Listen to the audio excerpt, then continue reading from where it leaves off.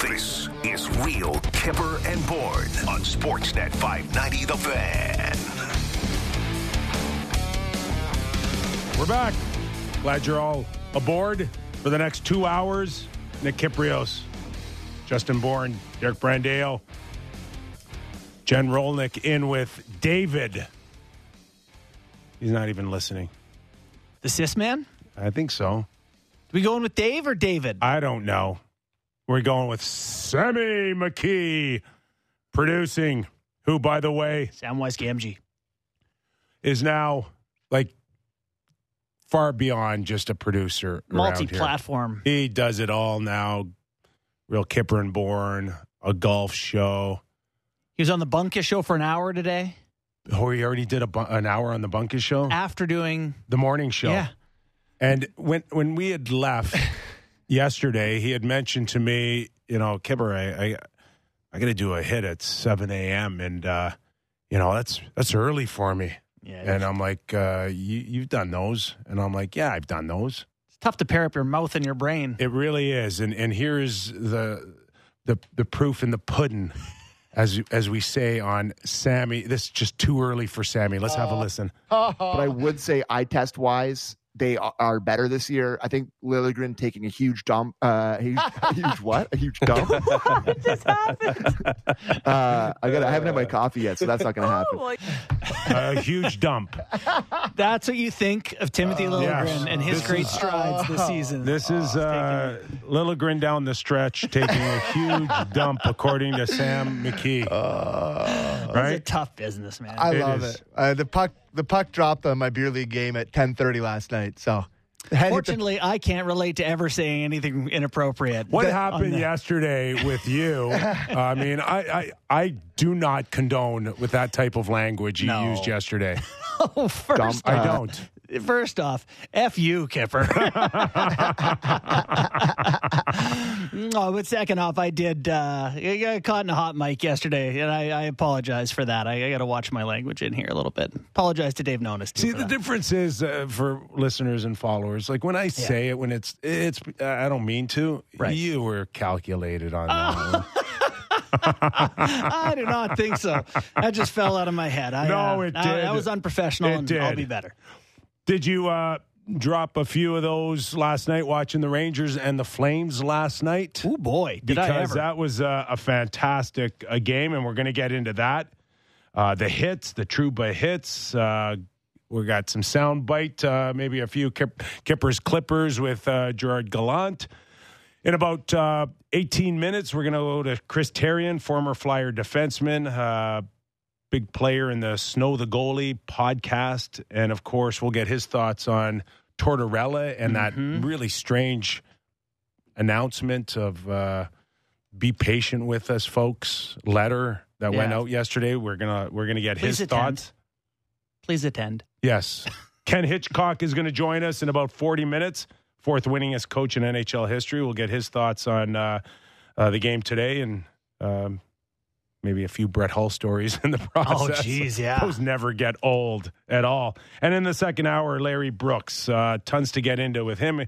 Just mentioned the Rangers, but also a lot of talk around the NHL Players Association, ready to name Marty Walsh their next executive director of the NHLPA, and how this is going to kind of play out here in the next little while. So tons, absolutely tons in the next 2 hours. And wherever you're watching or listening, Sportsnet 590 The Fan, our YouTube channel on Sportsnet or Sportsnet Now, iTunes, Spotify. We are so happy you are aboard. Yeah. Going to be a good day, even without the Leafs. Here we are, day 2 of the hostage situation, or day 2 of no Leaf game. Yeah. And we'll wait on that until Friday. But a game last night that really had the hockey kind of community buzzing last night. Yeah. Big time. And it wasn't lost on many that was the best game of the regular season. What didn't it have, right? You had offense, you had fights and hits and comebacks, and it was really electric game. You know what? This is something to keep in mind for the league when they look at the schedule. When teams are exhausted, they can't put that. This is fresh teams coming off a break full of Pea and vinegar. I disagree. What do you mean you disagree? I disagree on the reason why you saw a game like that. Oh, really? Yeah. You don't think it was fresh teams? No. We do not agree. I think it was just two teams with a lineup that kind of can go down that path. Yep. In a million years, with all your bets, would you put anything on that the Leafs could play a game like that, or maybe 6 or 8 teams? It's unlikely. It's unlikely that the Leafs could play like Calgary or New York. I mean, they could have a game like that. I don't think it would come naturally to them. Sure, they can. No, they can. Zach Aston-Reese tried to fight Radko Gudas. It could happen. They had a couple of greasy ones this year. My gosh. But it didn't look like That's not the way. That's not them, though. No, it's that's not. them. Correct. That's not their style. That's not where they're shaping up towards to go. They want to beat you skating around you, but not through you. So definitely their preference. My point agree. is, and this isn't to start knocking against the Leafs, I'm saying that there's too many teams not built like the Calgary Flames or the New York Rangers. That's all I'm saying. Yep. That these games that we saw last night are far and few. Yeah. And listen, they're awesome. If you're a fan of the Leafs, you're listening to Kiprio say that, and you're going, yeah, those teams are both worse than us in the standings, so we don't care. I'm not, listen, right. valid point. Yeah. 100%. But you want me now to watch for 2.5 hours That's the point. And feel like I can't leave my seat because something is going to happen. Right. I'm leaving the teams with the more points in your standings and feeling like I won't miss something if I go to the fridge or take a leak. Yeah. The Flames for the first half of the year have been boring. I think Eric Francis said that on our show yesterday. he literally was like, I don't know if you guys care about the minutia of this team because they are boring. That's but what they he said. Can do this. They do have those guys. It's nice to see. It's 100%. A reminder to them. So are we now in a place where they just choose not to? And last night, for whatever reason, and listen, I'm not throwing away they feel good, they feel refreshed. Yeah. But it was way more than just feeling good and refreshed. That's a team that probably came in here for Calgary and said, hey, if we don't pick it up now, if we don't start off tonight in New York and play like our foot is completely down on the pedal, we are going to be really embarrassed at the end of the year. So let's get going. 30 games. That's why it felt like a playoff game, because Calgary, maybe for the first time this season, treated it like a playoff game or a must-win desperation game. It's a fresh start for them. Like the sands of the hourglass are running out in their season. They got 30 games left, and they need more of this. You know, one thing that stood out to me is when they lost Matthew Tkachuk, the idea was that he was the guy who dragged them into fights, and Kadri was going to do that. Kadri has played great hockey. He was an all-star and all that, but he hasn't been as greasy at times. And you saw he greased Trouba behind the net a little bit and perhaps got his attention. And got the dominoes going. Right. And I think that's good for the Flames, whether they were on the wrong side of a couple of hits or not. Yeah.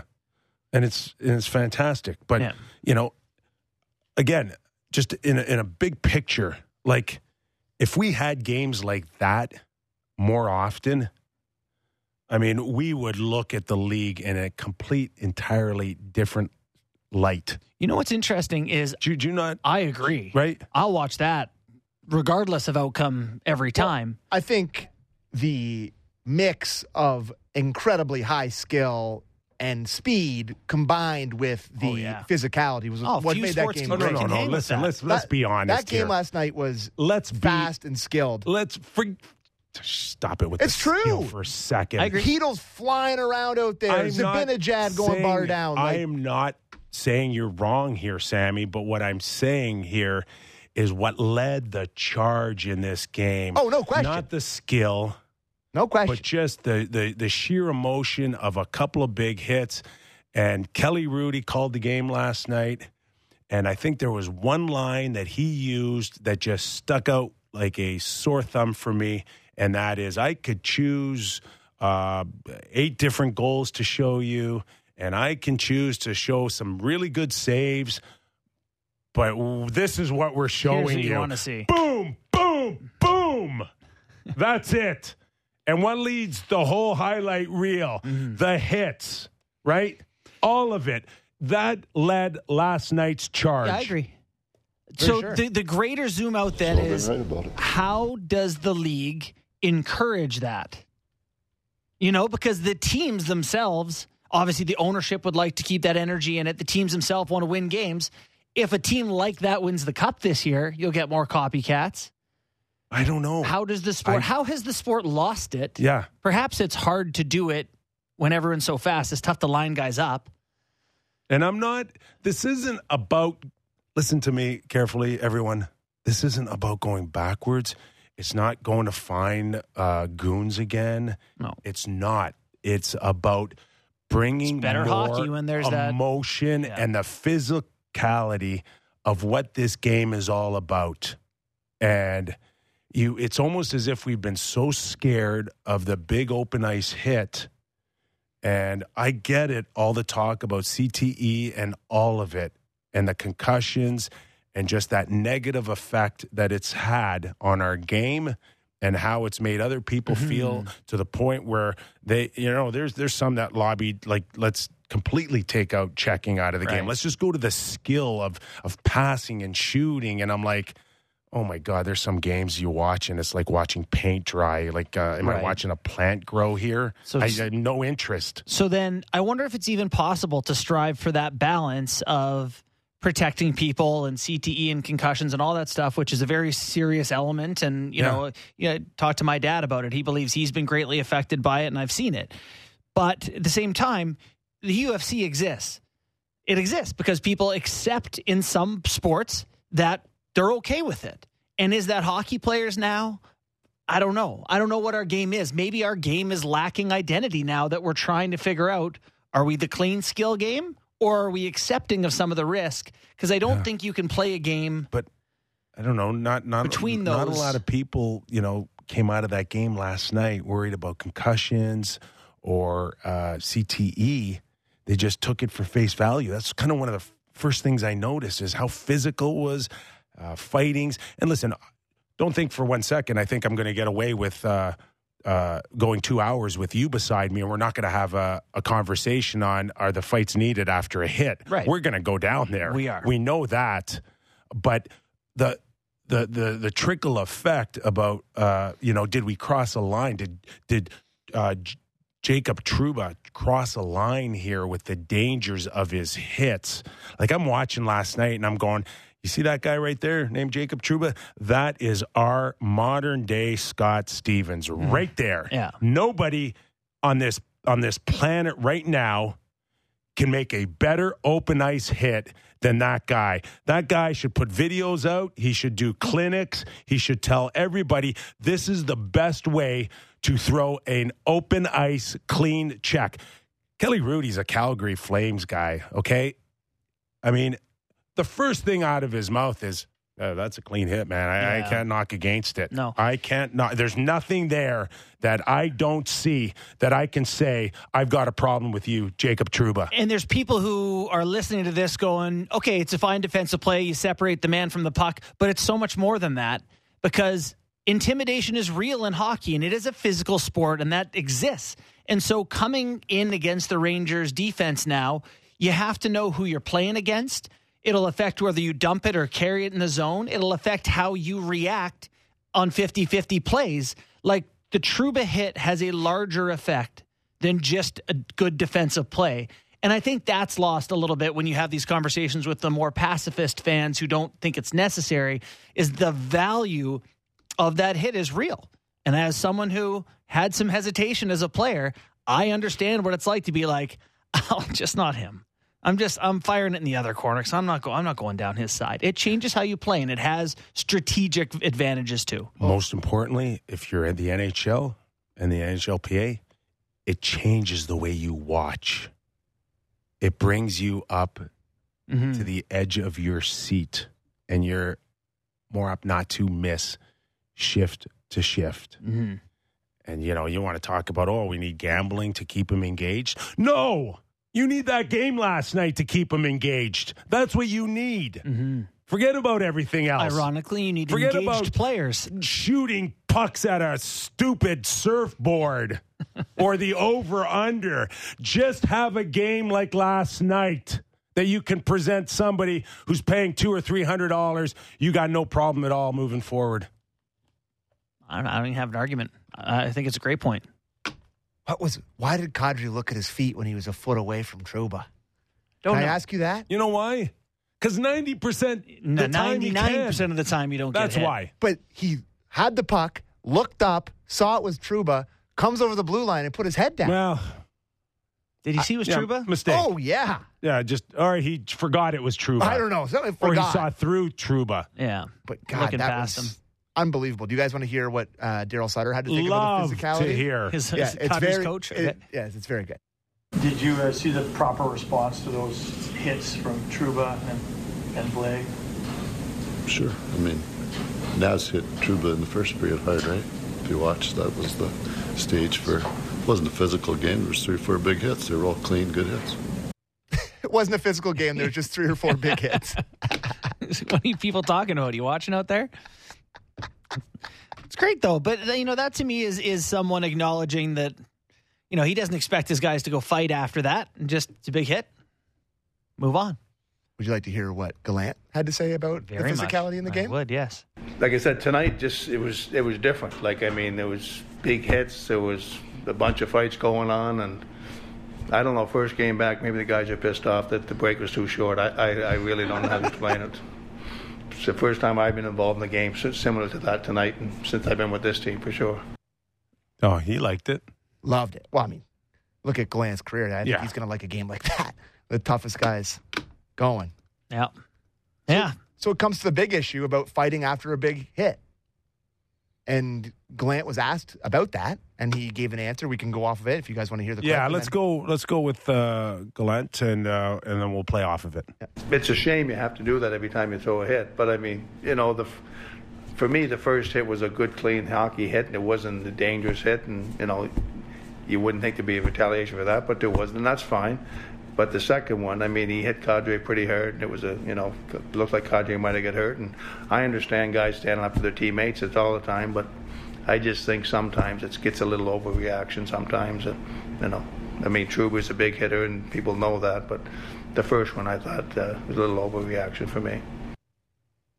What do you think, Kip? What do I think? I don't think there's a right or wrong answer. Mm-hmm. I think situational. Yeah, but it's not situational. It's really an individual preference.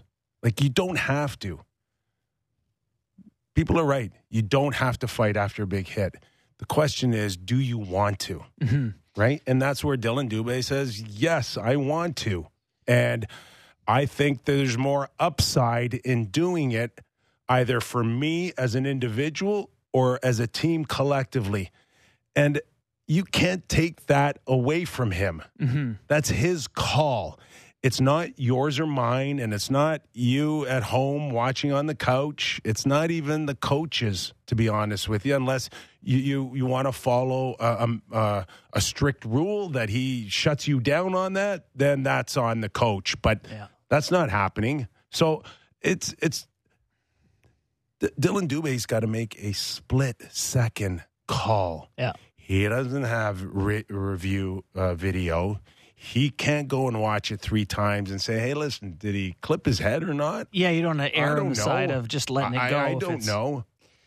So I agree. I agree with that. I think that here's what's changed for me is that because we don't have hits like that with any consistency, when you throw a hit like that, it sends the message to the other team that you're looking to hurt them. You're looking to put a licking on them, right? And that is a deviation from normal defense because nowadays we don't see it. So when you do see a guy get smoked, you think the guy is being a predator. And you want to say to the other team, if you want to try to hurt our players, which certainly that hit by Trouba is not just separating a man from the puck. It's trying to hurt a guy in a way that is legal. And I got no problem with the team saying, don't try to hurt our guys.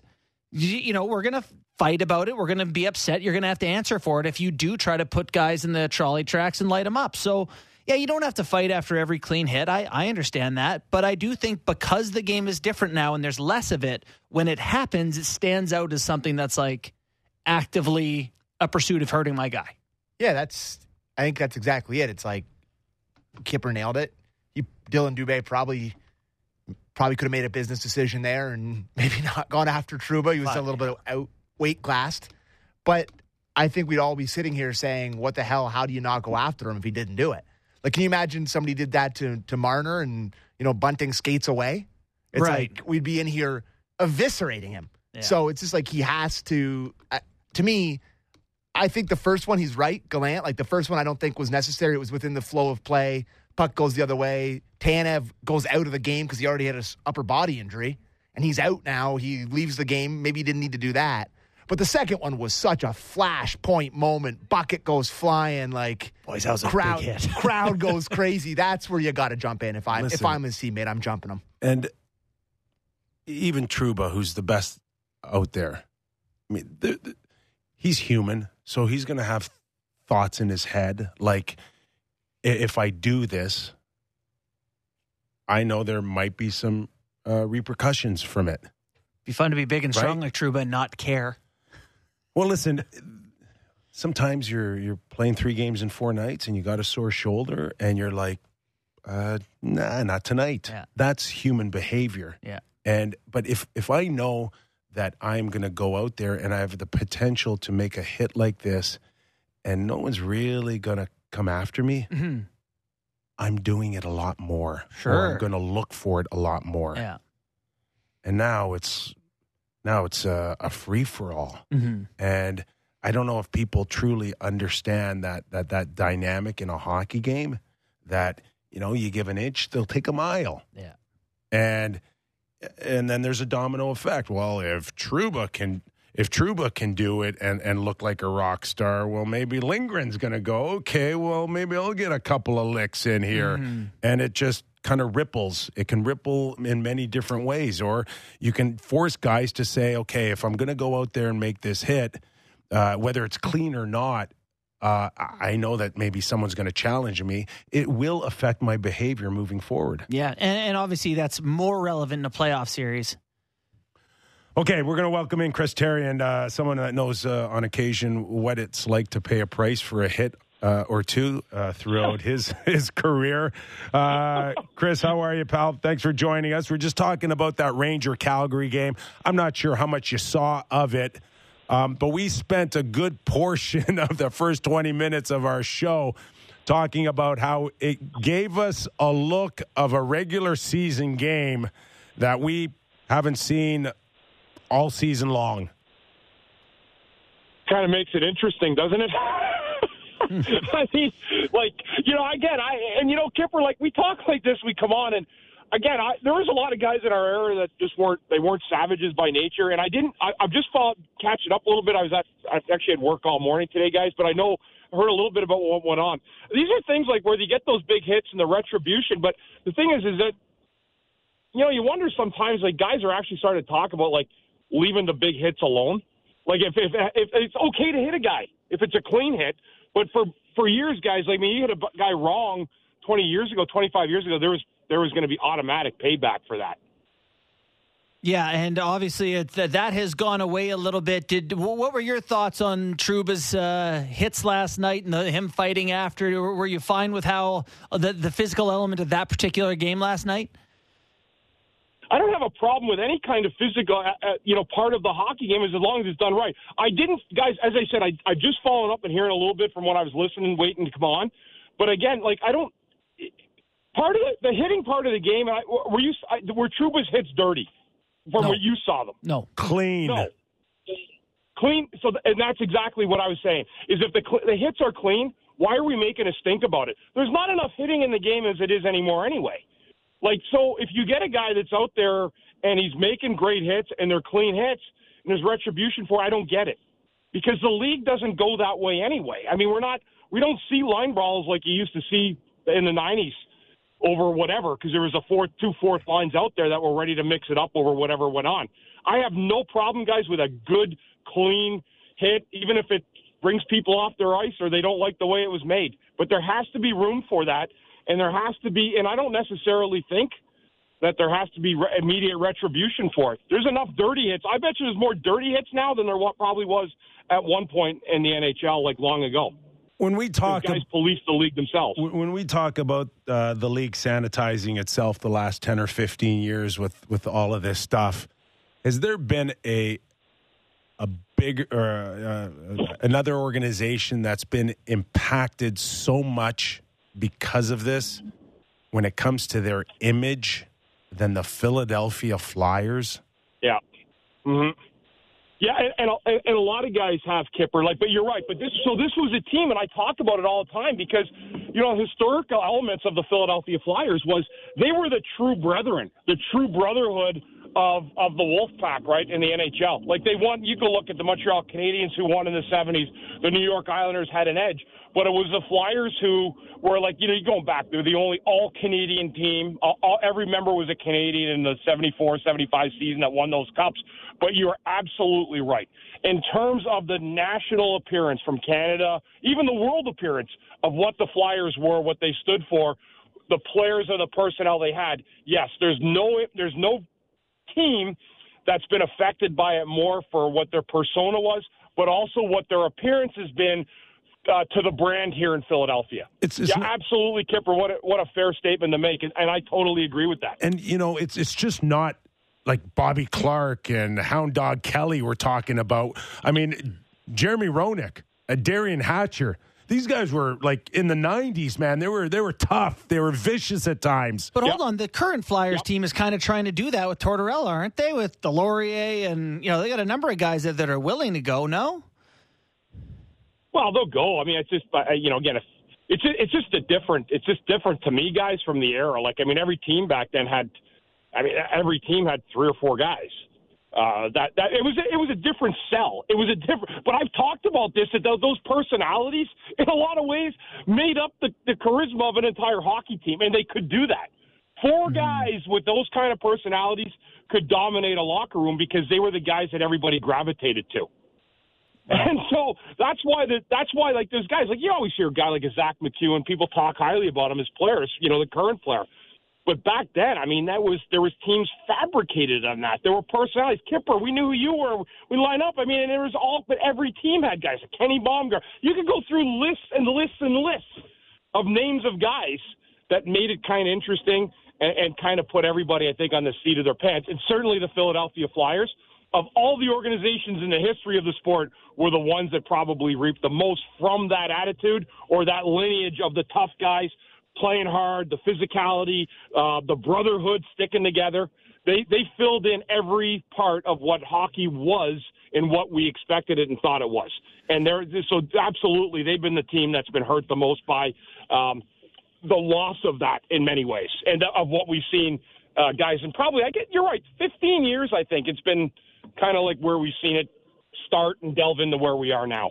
So then you look at the personality, the collective personality of the Flyers, and how does that contrast, I guess, with the recent letter that John Tortorella wrote to season ticket holders that basically says, we know it's not going great, but please stick with us. We're going to find it here. Like, it feels like a pretty mewling. I don't know. It's desperate. How do you feel about a letter to the season ticket holders? Well, listen, I'll tell you one thing, all right? I like the job that Torts has done in terms of getting the players to be accountable. However they think they do that, whether it's his old brand of being a bully. So here's one thing I'll tell you guys. That letter could not come from Chuck Fletcher. There's no way. Okay. Like, absolutely. There's no way that he could have sent that letter out and the fans, again, said, oh, great, this is where it had to come from Torts because he's the one that's really, I think, been the integral part of trying to get in guys' wheelhouses, whether you're young, whether you're older. Here's the other thing, too. I think it's fair. And, guys, I mean, we've talked through the years, the last couple of years, and things have been really bad. Last year, my issue with this team was its effort that I saw on the ice. It was pathetic. It was a disgrace to watch from a professional standpoint. Guys, like, they could have gone in the corner with a dozen eggs and came out every time with every egg intact. That's what it was. That's no compete. So Torts this year, and I don't care about fighting. I just want you to compete in the corners in front of the net, try to win a battle, because that helps your team. This year, we've seen that. You know, we saw a competitive game last night against the Islanders and a 2-1 loss. Here's the one thing, and I think Torts put it together. He's going to be here for 4 years. He ain't going anywhere. He's held guys accountable. He's made the team more interesting to watch.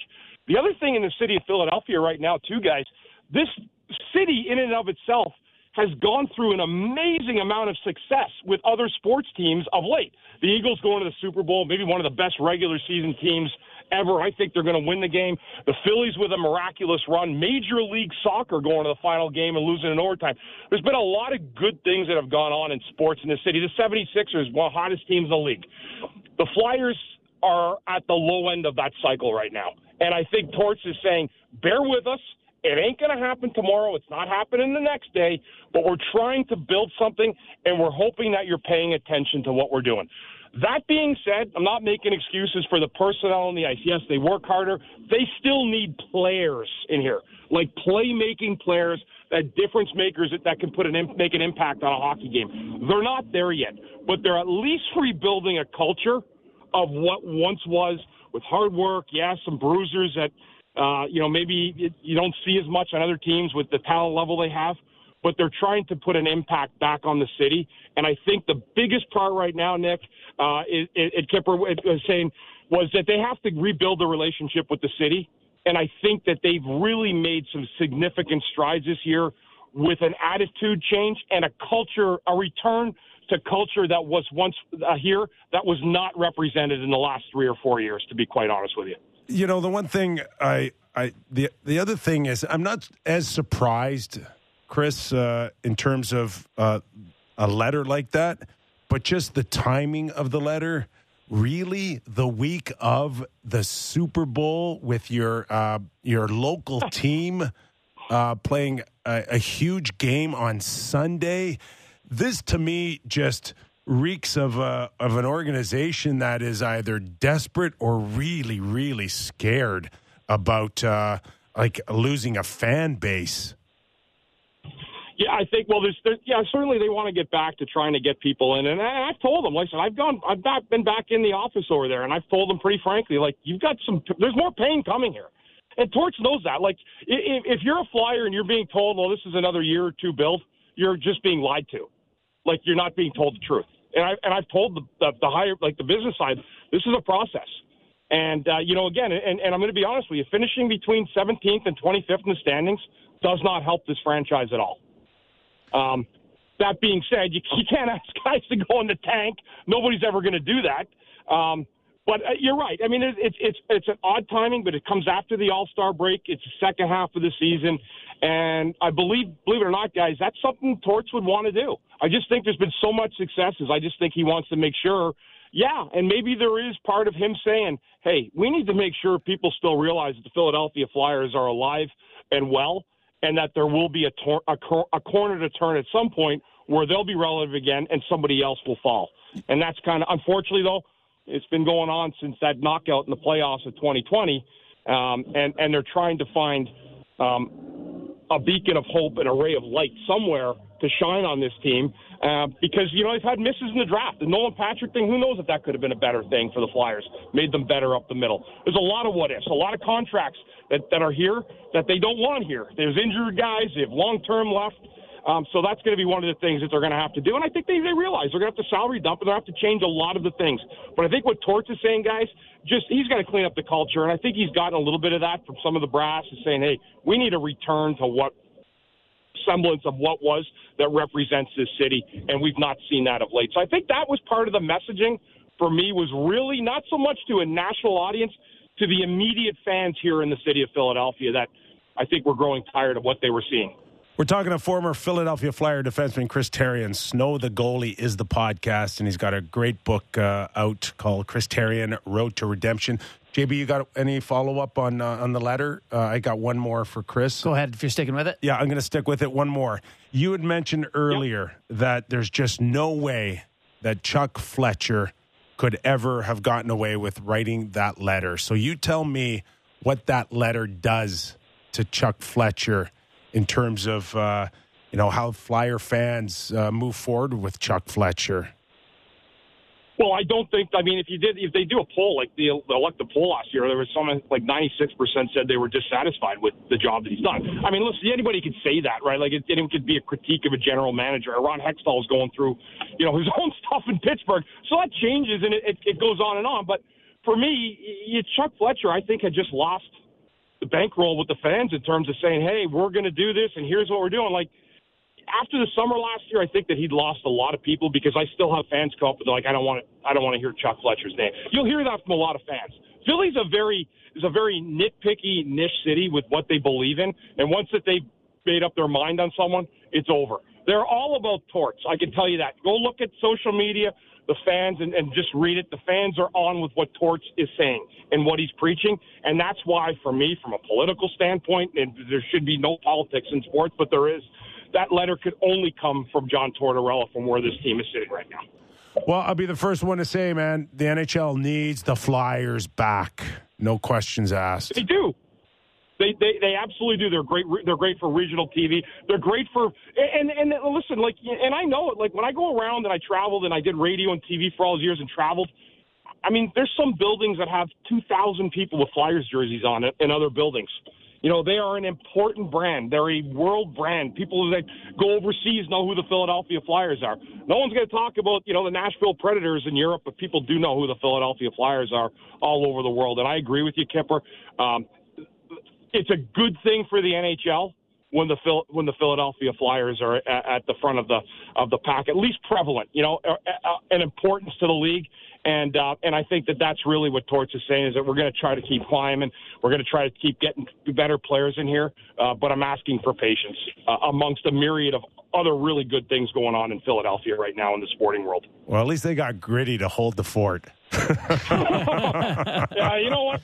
Can he play center? You know what? They were doing so well. And then I saw him with like a banana hammock on the beach last week, and I'm like, oh, God, here we go. But, at the All-Star game, and that was it. But, he's become good for the kids, I think. And I think that, he's not quite the face of the franchise he was a couple of years ago. Here's the problem with that.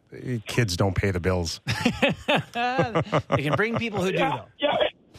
And Philly is that town, right? Like, and you do get people who's come to you like, I just want to watch the game. I just want to watch the product on the ice. But and that's one thing, guys. A lot of old school Flyer fans are still here, hanging on to a lot of the history of this team. Hey, Chris, really appreciate your time. Thanks for doing this, man. As always, guys, thank you. Thanks so much. Appreciate it. It's a big hit, too. All-Star break is that mascot game. Oh, yeah? Oh, yeah. I mean, I wouldn't be surprised if that's true. All kidding aside, yeah. It's I don't know when Gritty came in. 5 years ago? 6 years ago? Sammy, would you even know? It's like, I think... What was his draft year? Gritty came in hot. He fell. He had a bad spill. What? On one of his very first kind of public appearances. Mm-hmm. And everybody's like, who the hell is this? And, oh, my God, that thing's horrible and get rid of it.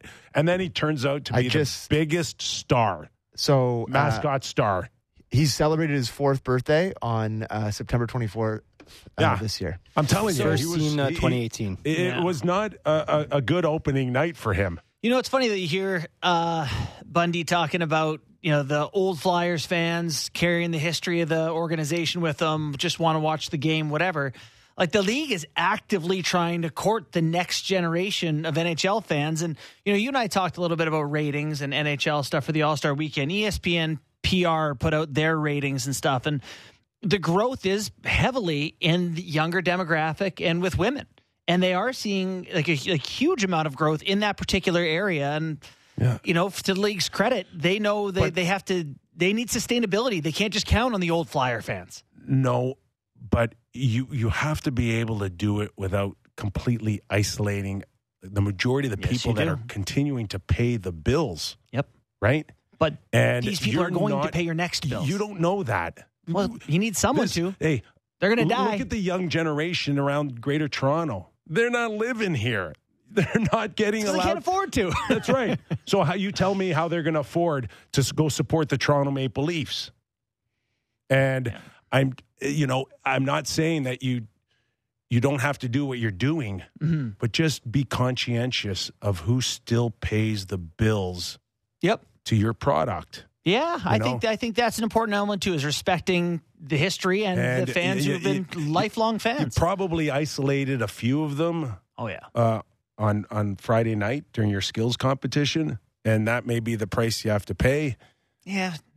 You know how I feel about that though, Kip, and we've talked about it, but just like some stuff's for you, some stuff's not. All-Star Well, game, not for us. Speaking of gritty and that mascot game, you know when they played it, eh? No. So you thought it was a long night, Friday night after the skills competition? They played after the skills competition, Like at 10-something at night? 10:30. Were people still there? How many kids would stick Well, around? that's really just, if I may say, that's dumb. Like, you know, all the kids are going, my kids are 6 and they go to bed at 7:30. 7:30. Who's sticking around? I'm not making it to that time. No. Like, that was a weird one. All right. That was a weird one. Okay, we're going to take a quick break. We got Ken Hitchcock, fourth winningest coach in NHL history after the break. How many wins? Don't look. How many wins? 730. 894. So many. All right. Hitch, after the break, you're watching and listening to Real Kipper and Bourne. Breaking down the biggest trends in hockey. The Hockey PDO-cast with Dmitry Filipovich. Be sure to subscribe on Apple, Spotify, or wherever you get your podcasts.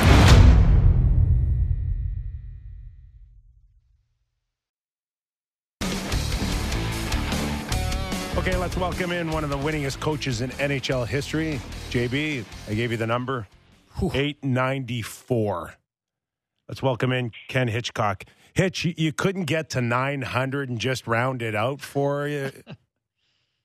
There's an age restriction, and I passed it about 4 years earlier. No, to be honest with you, I'd had enough, and I loved every minute of it, even at the time. Ken, I don't know if you can hear me or not, but we're going to try to get I'm going to try a different line here. We're going to try a different line here and see if we can clean this up. Sammy's going for his record of 3 dropped calls. We got the triple dunk. Kevin Curry said to say sorry, by the way. I don't care. Yeah. We're way past him now. It's over. That's old news. Yeah. Triple dunk. What is, you're a betting guy, what is the over-under on Sammy breaking his record of 3 dropped calls? No chance. 3's a big number. It's huge. He's got to get 2 more here. Plus 1,200 if he can get there today. Okay, let's take 2 with Ken Hitchcock. You got to give me it one more time on the reason why you couldn't find 6 more wins in your career to get to 900. Well, there was an age restriction, and I passed it 2 years earlier, Nick. I was cooked. I was done, and not the games and not the practices. I loved that and still do. But the travel really started to get to me at the end there. Well, Hitch, thanks for joining us, first of all. And we know that you're doing some coaching consultant with the St. Louis Blues. Not sure how many games you're watching outside of the Blues, but we saw a real good one last night in Madison Square Garden between the Calgary Flames and the New York Rangers that brought great memories of once upon a time a game that could have it all. Skill, good goaltending, great saves, and a physicality, Hitch, that we aren't really used to seeing on a game-to-game basis here. And, it was led by a guy like Jacob Trouba. And, there are times when I could look at Jacob Trouba and maybe compare him to a choir boy compared to maybe a guy like Darian Hatcher, who you knew real well, and one of the most vicious guys I've seen, right up there with the likes of a Chris Pronger. But your overall thoughts on maybe either what you saw last night or what you heard about in that game? I watched every second of it. Oh, good. And that's hockey. That's the game of hockey love. That's tough. That's aggressive. It's got skill in it. It's got passion in it. And you've got 2 coaches who can drive the best there. Both guys, Gerard and Sutz, they can really drive it. And I'm hoping that that's what we see for the next games, because it's hard to distinguish any team from another until you see those teams play. and then you say, well, here's what you're going to need if you expect to win again. That type of game. Watching the change in the physicality of the game and how it's evolved over the years. You're a coaching consultant now. How has coaching evolved over the years? How has it changed now for how you dictate, how to communicate to these players, how you want them to get the message? What's really changed, Justin, is that you have to be comfortable as a coach explaining the end game before you start talking about the start of the game. What I mean by that is that the players want to know where they're going and if they what's in it for them. And you can't be offended by them asking that question. Yeah, we're gonna have to drop. Oh my God. Okay. Okay. Listen, Sammy. I asked him if he had a landline. I didn't. I don't know what to say. You didn't ask him if he had a landline. He did. You did. And he didn't have one. I would say that is, I'm stunned. I'm stunned that Ken Hitchcock doesn't have a landline. That's okay. We are never to have a guest again on a cell phone. I don't care. We'd never have another guest. I don't care, Sammy, if you got to get 2 cans and tie a string to them.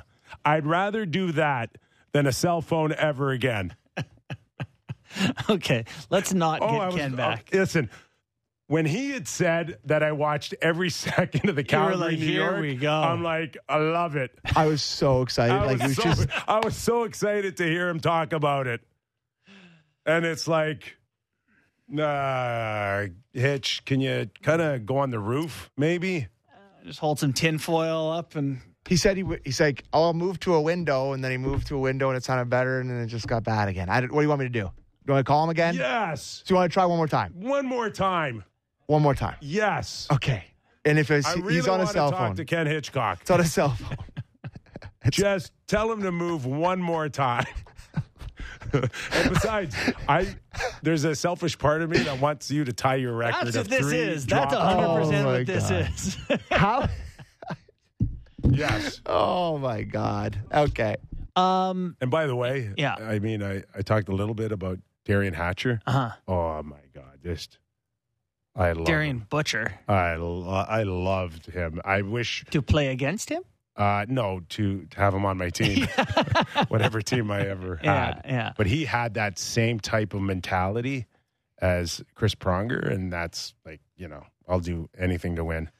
Like, you played a little bit of that style. You had a bit of that in your game. Was it hard going out for the game? So for me, when I'm standing in the hallway, the ice is drying. Yeah. We're about to go out there, whatever, freezing. We're about to go out in there. I'm like, oh, here we go. This is going to be fun. I'm flying around out there, find a puck, dilly. Is it like, what is the mindset heavy? You're like, oh, I got to go out there and get angry? No, believe it or not, it's not. It's like, sometimes I wonder how the game's going to look and feel in the first 5 or 7 minutes. And hey, listen, there's a part of me that goes, I want to score a goal. I want to make a nice play. Well, listen, I want to be on score a ton all through your life, and then I want to be a highlight. I want to be on a highlight. I want to be on the score sheet the next day when my buds look at the summary. Yeah, but as the game progresses, and if it gets a little kind of greasy out there, and all of a sudden one of your better players gets run, it's like, oh, okay, I guess we're doing this. My number's getting called here. Hitch is there. Okay, Hitch. You know how badly we want to talk to you? We're gonna keep calling you. Okay, well, listen. That's how desperate we are on this show. No, I'm kidding. We do really want to talk to you, and I got excited because you did mention that you did watch the game very closely last night, and the elements were very much in the wheelhouse of should I say the mid-'90s. I loved it, Nick. I mean, that game was you couldn't turn it off. It was so, and it was really well played, and it was passionate, and they were going right through each other, and it was you could feel the emotion right through the television. It was fun to watch. And we were kind of getting your answer to my question about coaching today and the change in it. You're saying that you kind of got to start at the end a little bit now with younger players and say, here's where we're trying to get to, and then sort of work through the process of coaching younger players? Yeah, that's what's really changed, Justin, is that's a big factor. Like they've got a lot of people that help them get to where they're getting, and they feel like they need to include those people. So those people are asking questions, players asking questions, and you can't be offended as a coach if you've got to give the right answers, because I find right now, unless they know where they're going, they're not going to buy into the level that you need them to buy into. Hey, Ken, can I ask you, when we talk about how the game's evolved in the last 20 years, is it the chicken and the egg theory here? Did we coach a certain element out of our game, or did we run out of players willing to do sorts of things that we've been accustomed to in the past? You know what changed, Nick, was in the middle 2000s, like 2005 or 6 after that, with the elimination of the red line, the game got stretched out. And so the close quarter part that we all enjoyed and we loved coaching in, players loved playing in, it changed. The game completely changed because the game's now stretched out. Long plays are in. There's all kinds of room through the neutral zone because players are stretching it out for people coming underneath.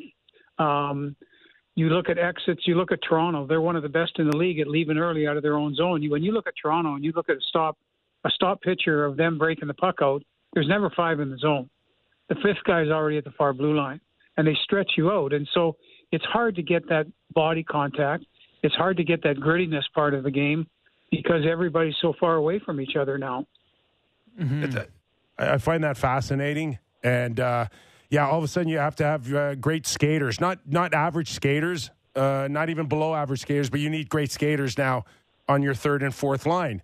But saying that, exactly. Hitch, the Leafs are also a team that's been looking for a 4th line for 2.5 years now. Well, and you know what? They got, like, they're going at it the right way. Like they compete hard for pucks. They win what I call second quick all the time. Like when Toronto turns it up and they've got that second quick game going, which means their second guy's in on contact before your second guy, they're really effective and they possess the puck all the time. So they've got the right element to win long term, and they're going to need a lot of people to do that because you got to do it with 4 lines because you know what it's like, Nick, and you get into these big series against good teams. First 2 lines just saw off, and then now it's up to 3 and 4 to do the job, and so you got to have confidence that you can put your 3 and 4 out there against anybody because your first 2 lines are just going to saw off during a series. Yeah, I'm interested to get your thoughts on the Leafs' ability to defend in the postseason because, what you're talking about is really it's worked for them in the regular season. They've had great success, and they break the puck out really well. They go back on retrievals, they grab it, and they're out of the zone. You mentioned they get guys out of the zone, they stretch you out, they do that well. Against the heavier teams, we're seeing Boston, Tampa, that get on their D, that make contact, that make them stop the cycle. They have some trouble. Are they able to have success defensively by being a team that seems to defend by not defending, by getting out of their zone? Yeah. For me, in watching Toronto, because I've seen a lot of their games, they're very successful when they play defense in the offensive zone. Right. And they hold on to pucks and they keep possession. I think when you play teams like Boston and Carolina, you've got to find a way to hang on to pucks longer because if you don't, they're going to burn you. Those 2 teams break out against pressure as good or better than anybody in the National Hockey League. And Toronto, to win that series, because there's going to be long stretches, guys, where there's not going to be any scoring in the game or the game's going to be tied, they're going to have to win the possession game. And that means they got to have big enough bodies to protect the puck in the offensive zone because you're still going to give up your scoring chances. But if you can get that possession time way up there and just not even create a scoring chance, but wear teams out, in their own zone, that's going to make it effective for you to score later in the game. Hitch, is it still a big man's game? An occasional mean guy that could do something like Trouba did last night? Is that still an element that has to be there to raise the Stanley Cup? Yes, for sure, Nick. I mean, without the defined role players and the guys that are willing to play right through you, I don't see how you can win. Like if you watch Carolina play right now, I've never seen a team play that hard in front of the opposition net in my life. Like they've got chaos every time they're in the offensive zone. You got chaos at your own net trying to defend these guys, and you watch them use the back of the net countless times just to wear you down, and then they attack. And I think that's the winning style in the playoffs right now: is how long can you keep it? How long can you keep them defending and wear them out so they tire, and then that's when they start making mistakes. So the St. Louis Blues are a team that you're obviously close to, and they kind of seem stuck in the middle a little bit this year in terms of what direction to be going. What are your thoughts on how the Blues season has unfolded to date? I would say one thing we've noticed is that we're a team that is situation motivated, and that's not going to be successful at the end. We've got to get back to our own game and motivating our own game.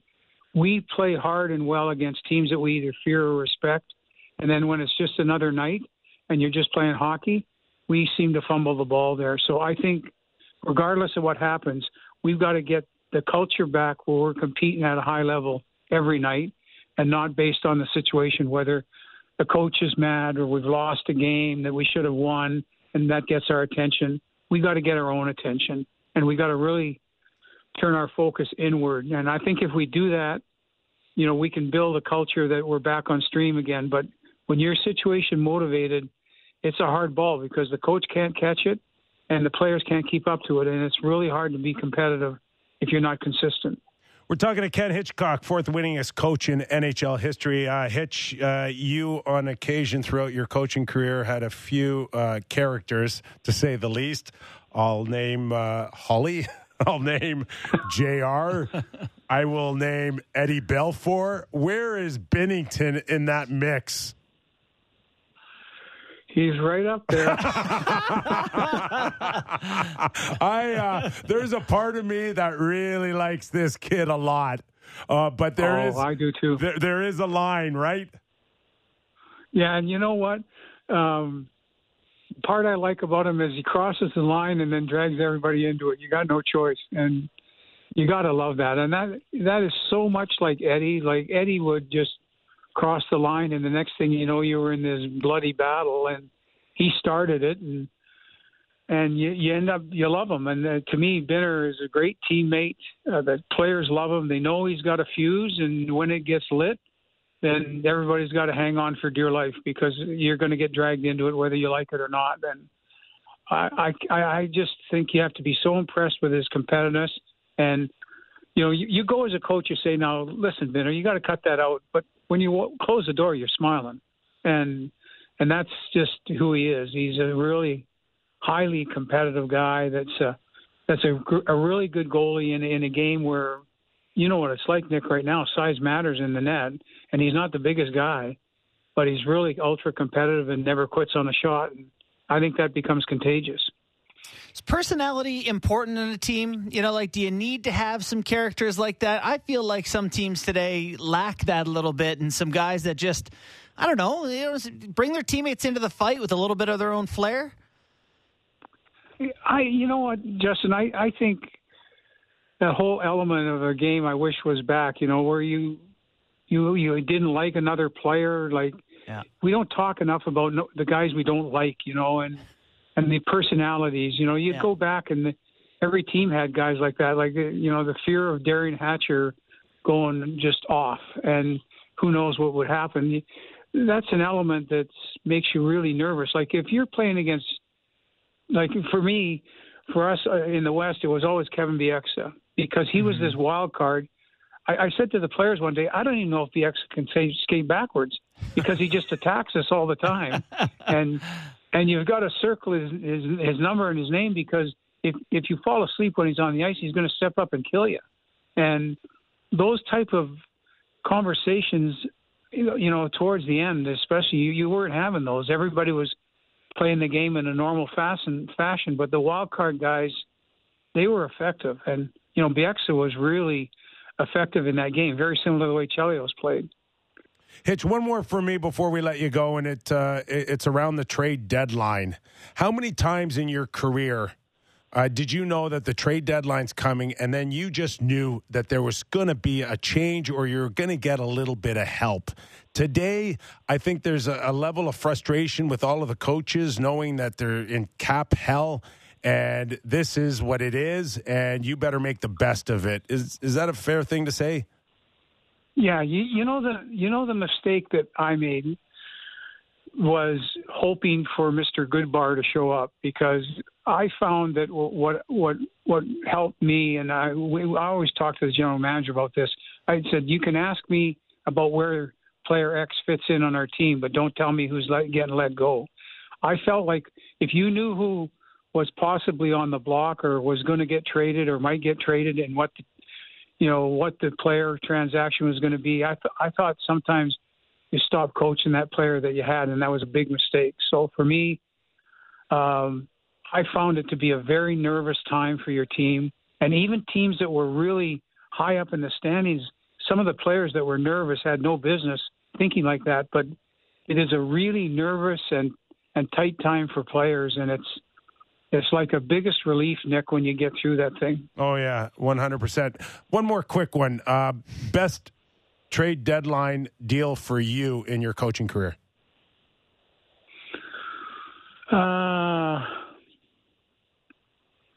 I remember this story. Bob Gainey came to us and said, what do you think we need? This is in 1998 to get over the top. It was us, Detroit and Colorado. And we said, we need a second line this and a first line this or whatever. And he sent us Skrudland and Keene. And it was 2 fourth line guys that ended up being third line guys that they just brought our team together and were the glue of our hockey club. And it was one of the best trades. And these were just role players that came in and did an amazing job and just brought the camaraderie to our team to a whole other level. And he knew that that's what we needed. And we were asking for much more, but what he brought us fit perfectly. It almost sounds like it's a Coleman Goudreau in Tampa Bay. But I was just thinking how much the Leafs would love Skrudland and Keene. That would be unbelievable. But those type of players today cost first rounders now. Do you remember what the package was to get them? Was it expensive? I thought it was just a face-off in the other zone. I'm not sure, though. Hey, Ken, really appreciate the effort. You've never sounded better to us. I can tell you that. We really appreciate your patience with us. Okay, thanks, guys. Okay. Thanks, Hitch. Appreciate it. Hitchcock. That was pretty good. Really good. I could listen to him all day. Oh, listen. Sammy's just thanking the Sammy, audio gods. No record broken, Sammy. Your 3 dropped calls intact. Honestly, from 2 perspectives, I just didn't want to get strangled like Bart Simpson in the break by Kipper. I'm ready to come through the glass, bud. And then the second time, that was awesome. Yeah. Guy watches. He's got opinions. Bad news for Hitch. I'm aware he watches the Leafs now, and we like to talk about the Leafs. He may be getting calls. Well, and just him talking about how much he loves Carolina and the chaos and there's a reason that guy is the 4th winningest coach. Listen to him talk about hockey. I'm sure. Yeah. How much do you think Berube's been in his ear? I bet you he's talking to him a lot. I'm interested in what he said about right? Yeah. If you've got that guy near you, I'd be asking him everything. Interesting strength he pointed out in the Leafs. He talks about second quicks, as in they're the second guy into the pile. So both teams have a guy in the pile. They got the next guy quicker than the next team. Love that keeps the pucks in the pile, keeps it in the offensive zone. That's a good observation. That's important. Well, it made me think real clear on that tipping point of our game, and it is red line, in or out. You lost the 2-line pass. And how much quicker did the game get? And ultimately, was it a good thing or not a good thing? Because it did change. Sorry, I'll let you go. No, you're good. It did change your third and fourth line to you need high end skaters. To be on your fourth line. You can't get in with the puck moving that quickly. You can't get in on a forecheck on a fourth line if you're not a great skater. And listen, I still push for Wayne Simmons compared to what I've seen for Leaf options. But that's an issue for him. You're right. The whole game used to move as a collective up through the zones. And now when you have no red line and you stretch it out, you have to be able to cover that ground with your feet. And so to your point, to get in on pucks 100%, I've loved fourth liners that are younger because of energy and ability to go. You're more like a dog chasing a tennis ball at a dog park than you are this guy in a battle. This is where the Leafs have excelled, is that to Ken Hitchcock's point, they get out quick. And there are times early in the season where it just wasn't in sync, and the stretch passes were timed well. There were guys stopping up, but then they got it together for a good portion of the regular season. And they once again became a very quick team. Here's the one thing I do not like with no red line is sometimes it can look to me like a friggin' ping pong game. Chip and chase. And as quick as some of these guys are, they're still not fast enough to get in there. And D are so good now, so fast themselves. They get back on pucks. And the puck's in and out. And you're looking, and you can see the crowd at center ice looking like they're at Wimbledon more than they are an NHL game. So when I would tag events for the Marlies, one of the things I would do is every time there's a regroup, I hit the R button, whatever, and then a neutral zone forecheck, I hit the N button, whatever, and it would be regroup, neutral zone forecheck, regroup, neutral zone forecheck. I used to call it the neutral zone swirl. You'd get caught in it for 45 seconds at a time. Okay, we're going to take a quick break. We got Larry Brooks, a longtime NHL writer for the New York Post. He's going to join us. We'll get some thoughts on his views of the Rangers in Calgary last night. Also, of course, a lot of talk around the National Hockey League Players Association having a new executive director coming very soon, and his name is Marty Walsh. We'll get his thoughts on that and more when we come back to Real Kipper and Bourne. Smart takes on the biggest stories in sports. The Fan Drive Time with Ben Ennis. Subscribe and download the show on Apple, Spotify, or wherever you get your podcasts.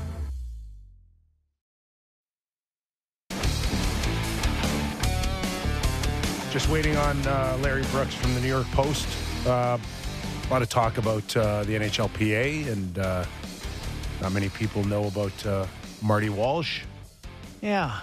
So let's bring in Larry Brooks. We'll talk about the NHLPA, but first and foremost, it seems to be a good portion of our show has revolved around the game at Madison Square Garden. Let's welcome in Larry Brooks now, and just your thoughts, Larry. And the one thing that stood out for us throughout the hour and 20 minutes we've already been on air is how much the game last night in New York against Calgary didn't look like a typical game we see during the regular season anymore. No, hey, good afternoon, gentlemen. It was a fun night. It was a wild game. It was kind of a throwback game. There was a lot of edge to it from the start. I think the fact that it was the first game for the Rangers in 10 days and first game for Calgary in 9. Played into it. It was pretty sloppy. There were a lot of mistakes. There was a lot of open ice, but there were wild momentum swings. There was a delayed penalty that was going to be a major that was rescinded. There was a goal that was reviewed on off the skate.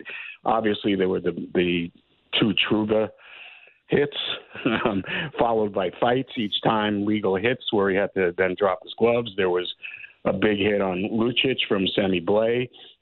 It was a wild game, and there were some spectacular, picturesque goals too. I mean, if you check out Zibanejad's game tire, check out the pass from Panarin. So it was a game that never really stopped. It got going, and there were some delays for video reviews. But it was a game that from beginning to end was, there were twists and turns, and it was like an old time rivalry game, between a team that hadn't played this year and only plays twice. So it was different. It was. And Trouba said, when Trouba has these games, there's a different feel to them. Yeah.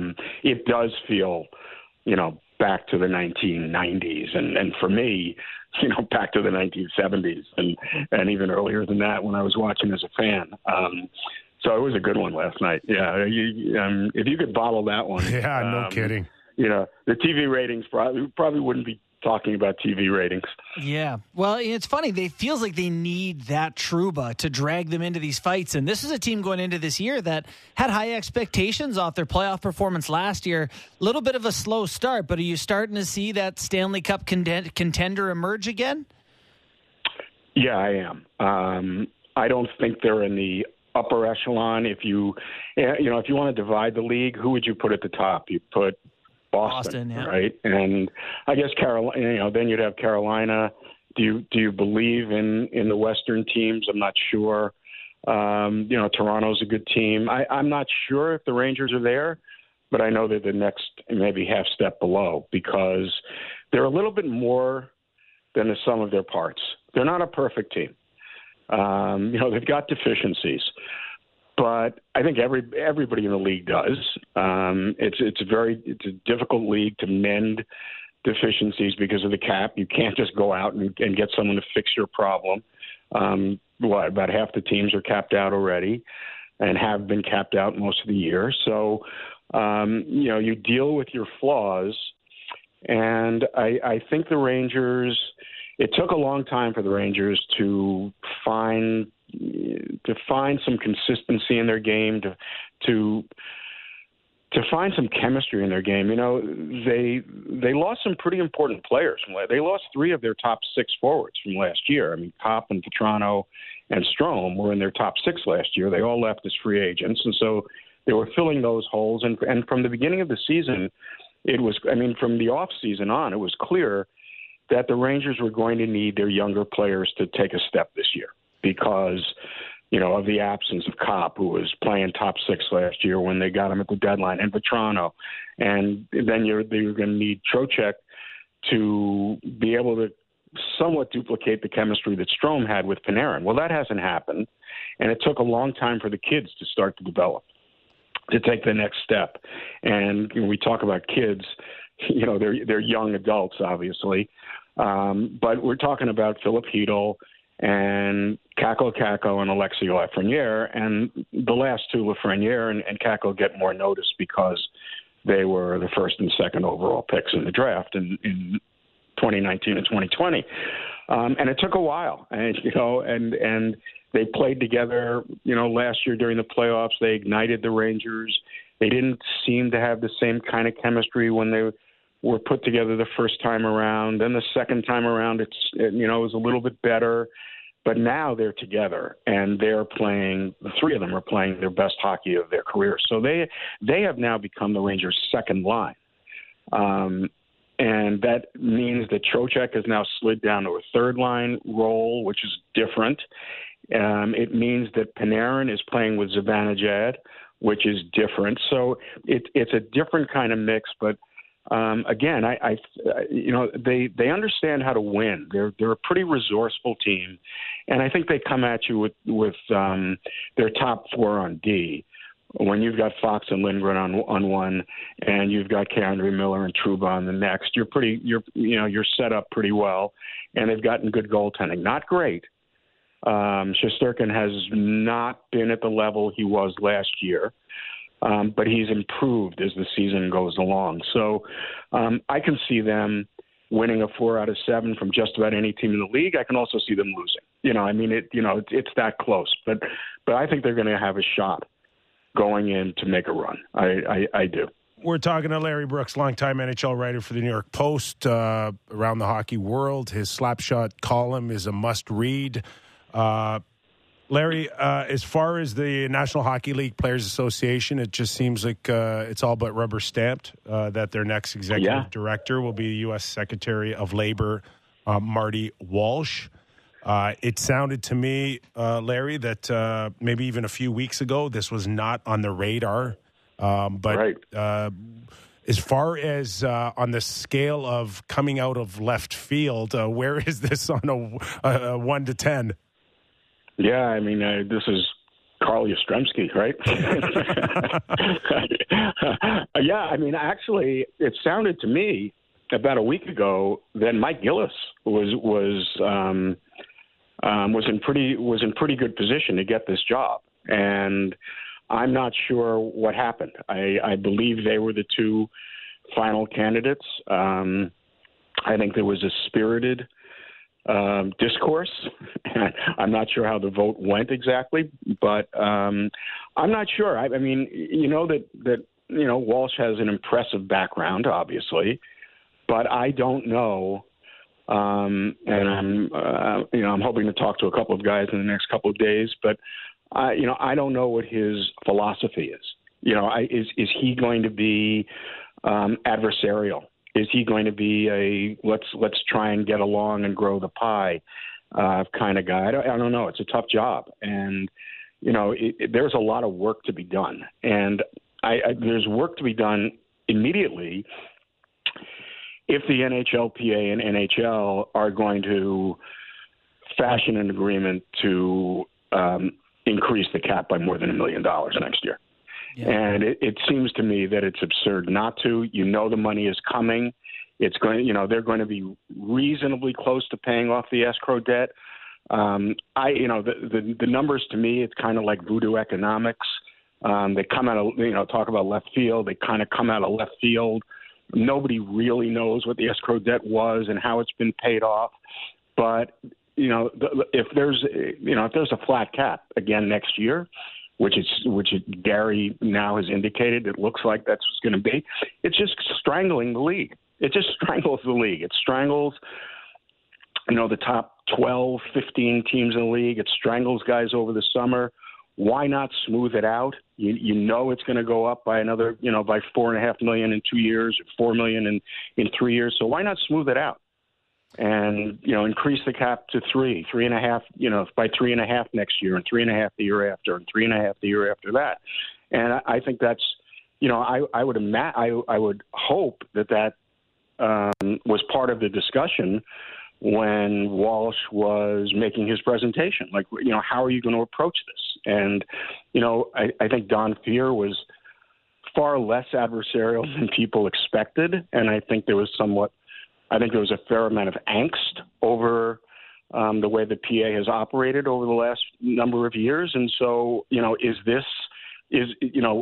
know that they were talking about looking at people who had a labor background. They were looking at people who had business background because, it's almost on the players to increase revenue. They're employees, but they have to grow the pie so they can get their 50% of it. So I'm not sure, what Walsh actually, what his philosophy is going to be on this, but it's an interesting hire.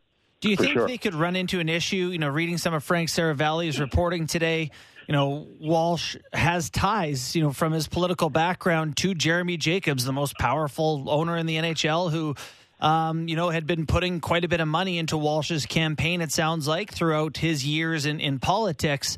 Is that the sort of thing that could derail this, or does it sound like one that doesn't make a difference if the league or if the players want him, that's the way it's going to be? Yeah, I'm not educated on that, so I probably shouldn't, speak to it, but I would imagine that this is not going to be, if he's gotten to this point, it's probably not going to be, it's probably not going to keep him from getting the job, I would think. But honestly, I'm just not educated on that. I know where you are educated, and that's labor disputes in hockey over the history. Yeah. So tell me something. This is, Larry, 3 years away from a collective bargaining agreement opening up again. Is this really headed towards that? Is this a big picture kind of thing? Would that be the first and foremost on the players' minds? Or are we in a situation where, hey, guys, the fight's over, man? There's never going to be a shutdown ever again. You can't go anywhere with a 50-50. Fans won't buy into it. There's no appetite and no patience for the fans to ever see this game shut down again. I think there's no patience for the. I think that's true, but I think that fans always come back too. I mean, they're like a captive audience, honestly, and it's. I shouldn't even say they. It's it's we. I mean, people are angry, and then the next year or in the middle of the season, the season starts, and what are you going to do? You're not going to watch. You're going to punish yourself because you're upset. So I don't know, but I would. But again, I would. I would hope. I mean, Nick, if you were playing, wouldn't that have been the first question? Well, we have a CBA coming up in 3 years. What's your position on this? Are we going to be militant? Are we going to look at this at the margins? What can we do? Because I don't think. Listen, the NHL was threatening to shut down during the pandemic. It was a tough negotiation, and I'm not, and I've written this. I'm not particularly cheerful about how the agreement was crafted on the PA side. I think that the union bowed to the escrow hawks. I think that there was a real tilt toward older players on expensive contracts who were tired of losing escrow.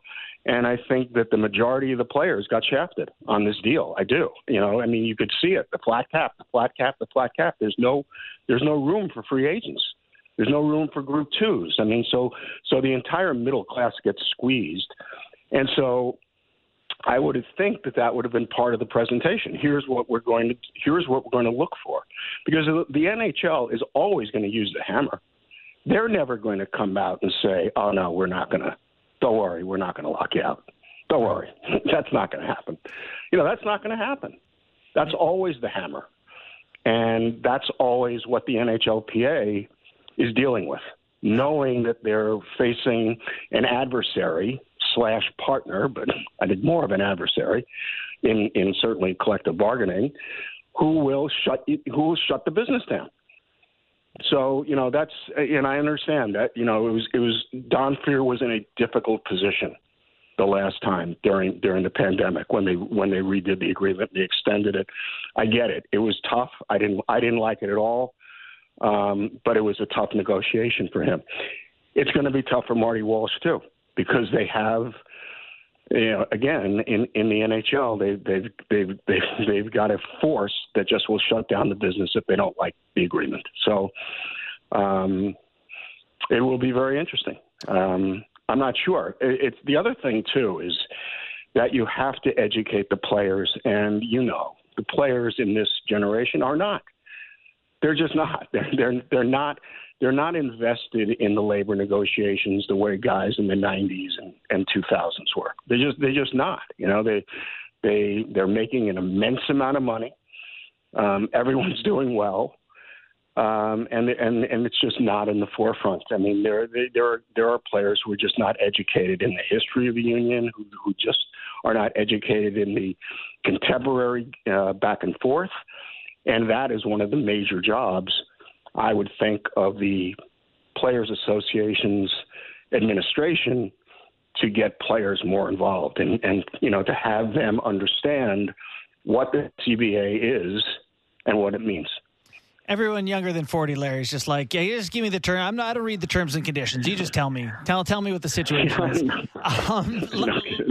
Yeah, pretty much. Last question for me is just you'd mentioned those big name guys on big tickets. I want to get your thoughts.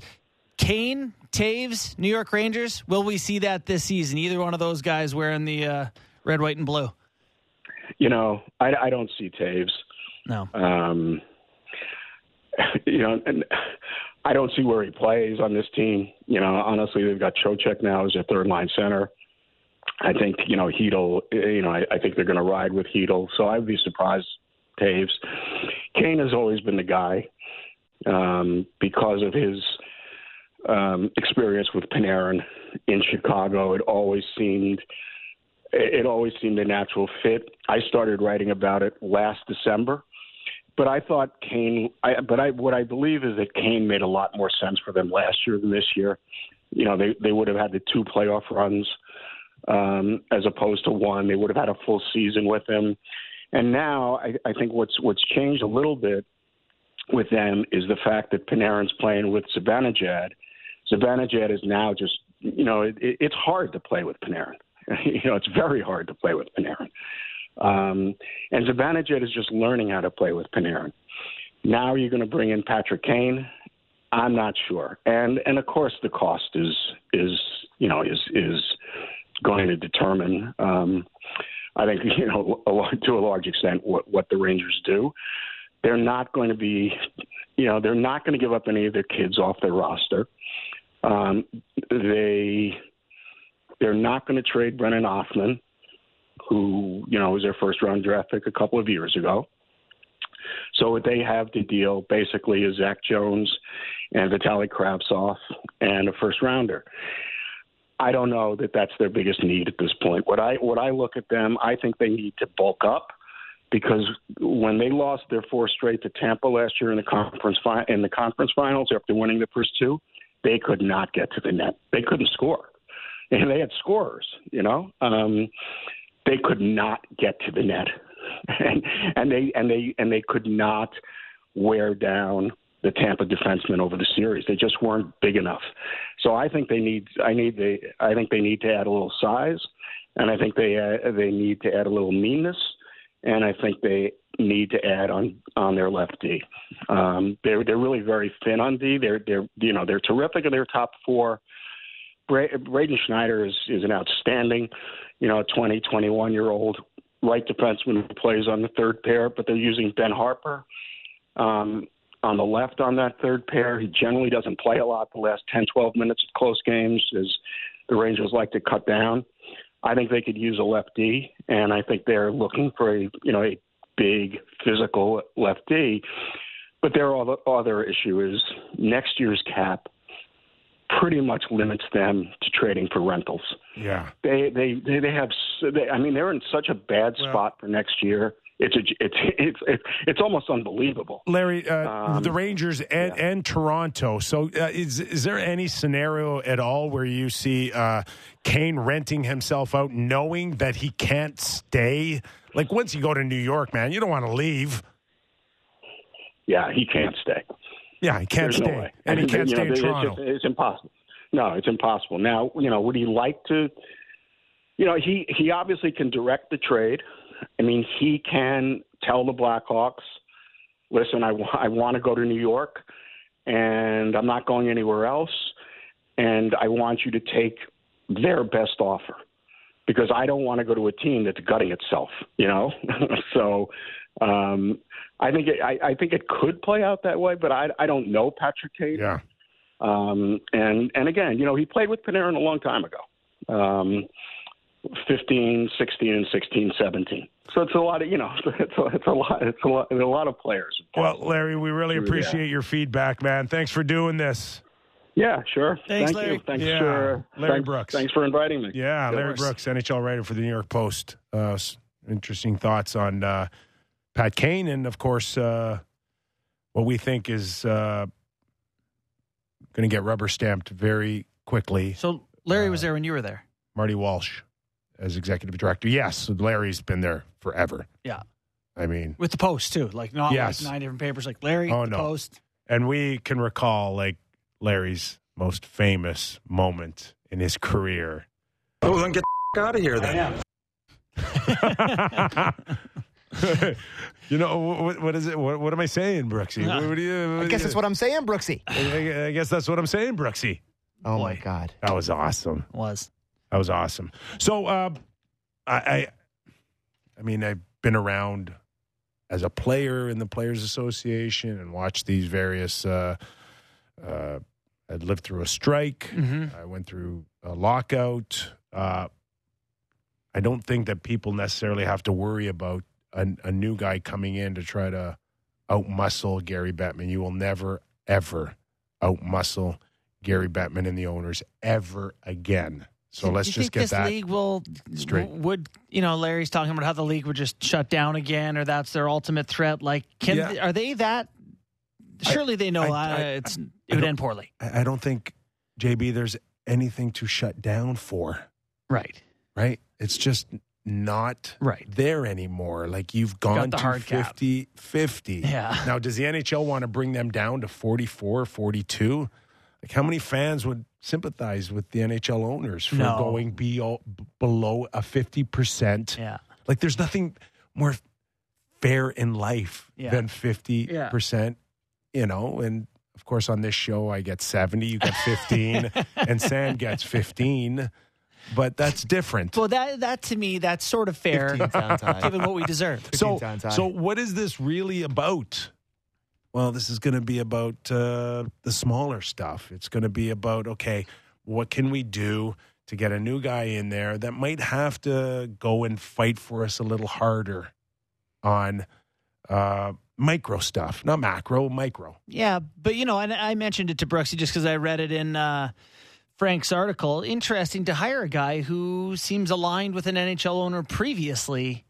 I mean, if this guy's buddies with ownership, is that a great position to go into? No, optically it's not, but we don't necessarily know the relationship. No, we don't. The one thing that strikes me, and you mentioned this, I think he's won without a law degree. When was the last time someone was in that position? No law experience, no hockey experience, tied to an owner. Well, what am I missing? I don't know. I don't know anything about it. I don't know how much he's tied to him. We'll have to, either hear from him, or I'm sure someone in the media will address it.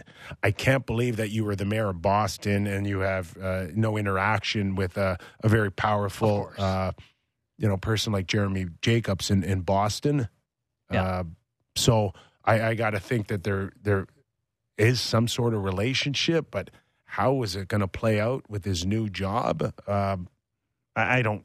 That wouldn't make me nervous right now. It wouldn't. No. I mean, he's a pretty sharp guy, I'm sure. Well, obviously, like he's on Biden's staff. Like, he left some work to be on Biden's staff for a while, and then left when he didn't get named chief of staff. Like, he's that high up with the current president. So the man clearly has some influence. There will be some stuff that he can go in there and kind of shake it up. Now, Donald Fair's out because he just lost his ability to go in there and kind of fight for the players a little bit on smaller stuff. Mm-hmm. And I think the biggest one, and the one that kind of I scratch my head on still, is like, where is the league going with international revenue, right? Where is it? Like, where is the game plan? Where are we? You know where we're going? I know where we're going. Good day, mate. Good day. How about some shrimp on the barbie? Where are we going, JB? Australia. We're going to Australia.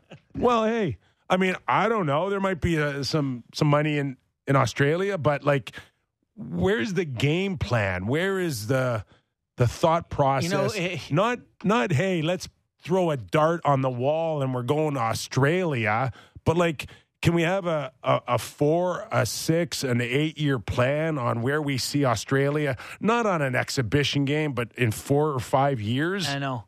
No, I mean, if I'm a player, we're talking about, Bettman was just talking about respecting individual players' choice. My individual choice is to not start my NHL season on the other half of the planet, where you're going to come back and be jet lagged, and it's terrible. It takes a while to recover from going to live in Australia for they're 10 days. They're pulling out Don Johnson suits for Mitch Marner to wear. They can get them to go to Australia and cook some shrimp on the barbie to sell the game. I don't know, man.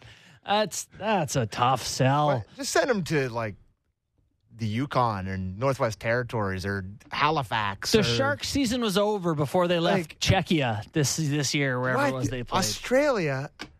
Yeah. I got a DM from one guy one time that's like, I'm from Australia. What would you think of a hockey down here? So that guy going to be thrilled. Listen, my cousin was the GM of Australian ice hockey team over there. Yeah. Really? It's real. He played the whole kit and caboodle. So how good's the level? Could I go there and make a D team? I think you would have a chance, is my understanding. Yeah, you're better off trying to golf. I actually considered doing it in the summers here when I was playing college hockey. Go down there and play their winter. Now, I did hear that, not the sense of urgency, but getting him named as quickly as possible can get the talks started for changing the CBA before, I guess, June 30th. That's the date on getting the salary cap up. And that's something the players want. Oh yeah. Yeah. Yeah, and Gary and the owners. Everyone should want that. That is going to happen here. But I think I had heard earlier that some people were talking about $6 or $7 million or $5 million. I had heard that it's the most you can go up is 5%, and that is probably because of the certain things in the CBA that there is a cap. You can negotiate a cap for next season to go up. That much? $4 million? What would 5% be on 82? Yeah, it's like just over 4. That's not necessarily that you're going to take it all. Mm-hmm. I just heard that was the max. The limit, yeah. That would be the limit. So I believe now that that's a foregone conclusion. They will bring the cap up. Is it 85? Is it 84?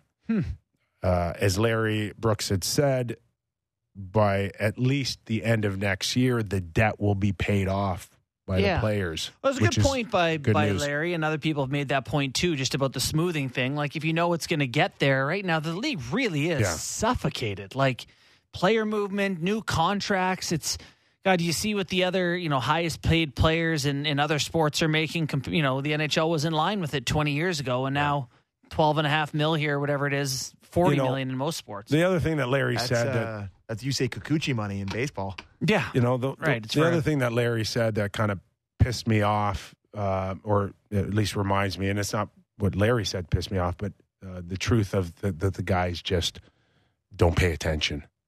And you need to educated. Well, they don't? They're in this mess because they never paid attention. Yeah. Because they didn't care. And a lot of them still, I bet you if you asked them how escrow worked, they wouldn't have a clue. They're like, we'll let the grown-ups sort it out. I'm just a kid playing hockey. And it's like, no, you're a grown-up now. You're in your 20s and you're making millions of dollars. This is important. I would hope that now, this isn't, the Sid and Ovi era is, on its last few years. This Marty Welsh coming in now, it's not Sid and it's not Ovi and the guys around that era, but this is now Jack Hughes. Mm-hmm. It's Matthew Tkachuk. It's Marner. Tage Thompson, Matthews, Jason Robertson. Thompson. Now those guys, they're young enough where they can pay attention, but they're going to have to. Mm-hmm. They're going to have to force themselves to learn and, to Larry's point, get educated. Yeah. Yeah, it is, tough to make someone learn who doesn't want to learn. But, no, I agree. That's a crucial part of this, and something I wish I had done more of in my younger days is, pay attention. Tune in, kids. It's my Don Cherryism of the day. Listen up, kids. Speaking of the cap, Dylan Cousins got lots of money against the cap. 7 years, $49.7 million. That's a nice carrot to dangle. A young kid. Is he 21? You know who he can thank? Tage Thompson. He can thank Tage for his long-term deal, looking instantly brilliant, and them going, maybe we can do it again. He is 21 years old. Oh, yeah. How does a 21-year-old turn down $50 million? No brainer. But I love the kid. I love the player. Me too. It's a fantastic deal for Buffalo. You're getting the best seasons of his career. And in he's 2 or 3 Horvat, years, cheaper and better. 2 or 3 years, as we know, the cap will rise. Yeah. Buffalo's locked in. I don't know if Adams plays his cards right, man. He's going to have a Stanley Cup contending team in probably under 3 years. Buffalo could be good. Montreal could be good. For and have 2 or 3, 4 opportunities for a dynasty. They could, but you need a goalie. Yeah. No, you need. Come on, take a look. Dahlin, Power, right? Dahlin, Power's Thompson. it. That's That's enough. You're gonna have a number one. How is it not trending? Top 10 guys. How is it not trending in the right direction for Buffalo if they just kind of close off 1 or 2 more pieces here? Yeah. And then one has to be the goalie. I saw Ukko-Pekka Luukkonen. I saw Emily Kaplan wrote a piece for ESPN today talking about Vancouver Canucks getting calls on Demko. Demko, yeah. And there was 4 teams that had called, and apparently they hadn't turned him down. They didn't say no to anything, apparently. Listen, They like this UPL, though. They do. I don't know if you guys remember, but last year, tell me if you remember this. I told you, the quickest way to improve the Vancouver Canucks last year. Who did I say? No idea. Bo Horvat. What, trade him? Yes. You don't remember that? Oh, maybe I do. Okay. We've said a Anyways, lot I of threw things it in a out, lot and of you days. guys were like, no way. Yeah. The biggest mistake they've made now is that they didn't trade Bo and JT Miller. For sure. That's For it. Think sure. about where they in the last 6 or 8 months, if they really, really knew that they weren't Bo Horvat fans, you missed the boat. They did miss the boat. But you also missed the boat that Miller, you should have got rid of Miller too. Big boats. Missing them. Yeah, no, I agree. Right? But it is having the Vancouver Canucks right now era in a Connor Bedard. Hey, we're going for Connor, which would have been the tank, I'm sure. But hey, listen, that's the new NHL now. We know that's true. We know it's there. Mm-hmm. It's real. But there would have been a lot more of a buy-in for Connor Bedard today. Well, yeah, but what I was getting at there is I'm pretty sure the Buffalo Sabres are one of the teams that have called on Demko. Yes. Wouldn't you think? If that, to me, if they figured out a way to... I know he's had a down year, he's been hurt or whatever, but if they got Demko... But are they ready? I don't know. Are they ready? That's the question. And to spend assets. Again, this Ukko-Pekka Luukkonen, I know it's a funny name, but It's a hell of a handle. he's a very good goalie. Right? And you don't want to send him away and thinking you've made now 2 mistakes with an Ulmer. Mm-hmm. Oh, yeah. Yeah, no, I mean... it's Man, they look good with Ullmark. Listen, Owen Power could be a top 5 defenseman in the NHL, and Rasmus Dahlin might win the Norris this year. Yeah. You have 2 guys like that back there, you're going to be good. You are going to be very, very good. Tage Thompson, obviously, Cousins now locked up. They're going to have pieces. I love that tuck.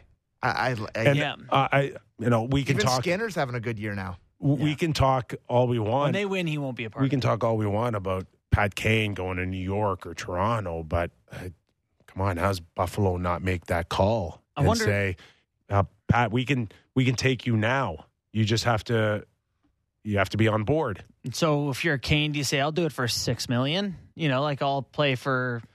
I think you got to show more respect than that. He has been dreadful this year. Well, come on. Look at the circumstances. The game is the organization has been dreadful. You hung me out to dry. I'm just saying. He has not been good. He can get his points and make his plays, though. Yeah, I think you give him reason to be motivated again. I would say there's a different situation playing for your hometown team who's all of a sudden sneaky good and hot here versus playing for a crappy franchise that's, going in the wrong direction. So, anyways. Best thing to happen to the Sabres, get in playoffs this year. Get some experience in those big games. Get beat up by the Bruins a little bit. Learn some lessons. God, that'd be a fun playoff series, though, I think. Really fun. Sabres could take 1 or 2 off them. They'd get shelled. 4 straight? Yeah. I don't know. How was your bets? Did New Jersey not help you by not winning in regulation? I had Florida to beat Tampa. That was the hard part of the bet. Jersey goes up 4-1. Matthew Tkachuk, 5 points, just picking up right off the 3-on-3 game. Vasilevsky looked atrocious. And they're right back at it tonight, Tampa Bay. Yes, sir. Lose again. San Jose. All right, our thanks to Chris Therien, Ken Hitchcock, and Larry Brooks. That was a fast 2 hours. Love to hear from you. Give us a rating and review, a thumbs up on YouTube. Always glad you're aboard. Enjoy tonight, and we're right back tomorrow on The Real Kipper and Bourne Show. Have a good night, everybody.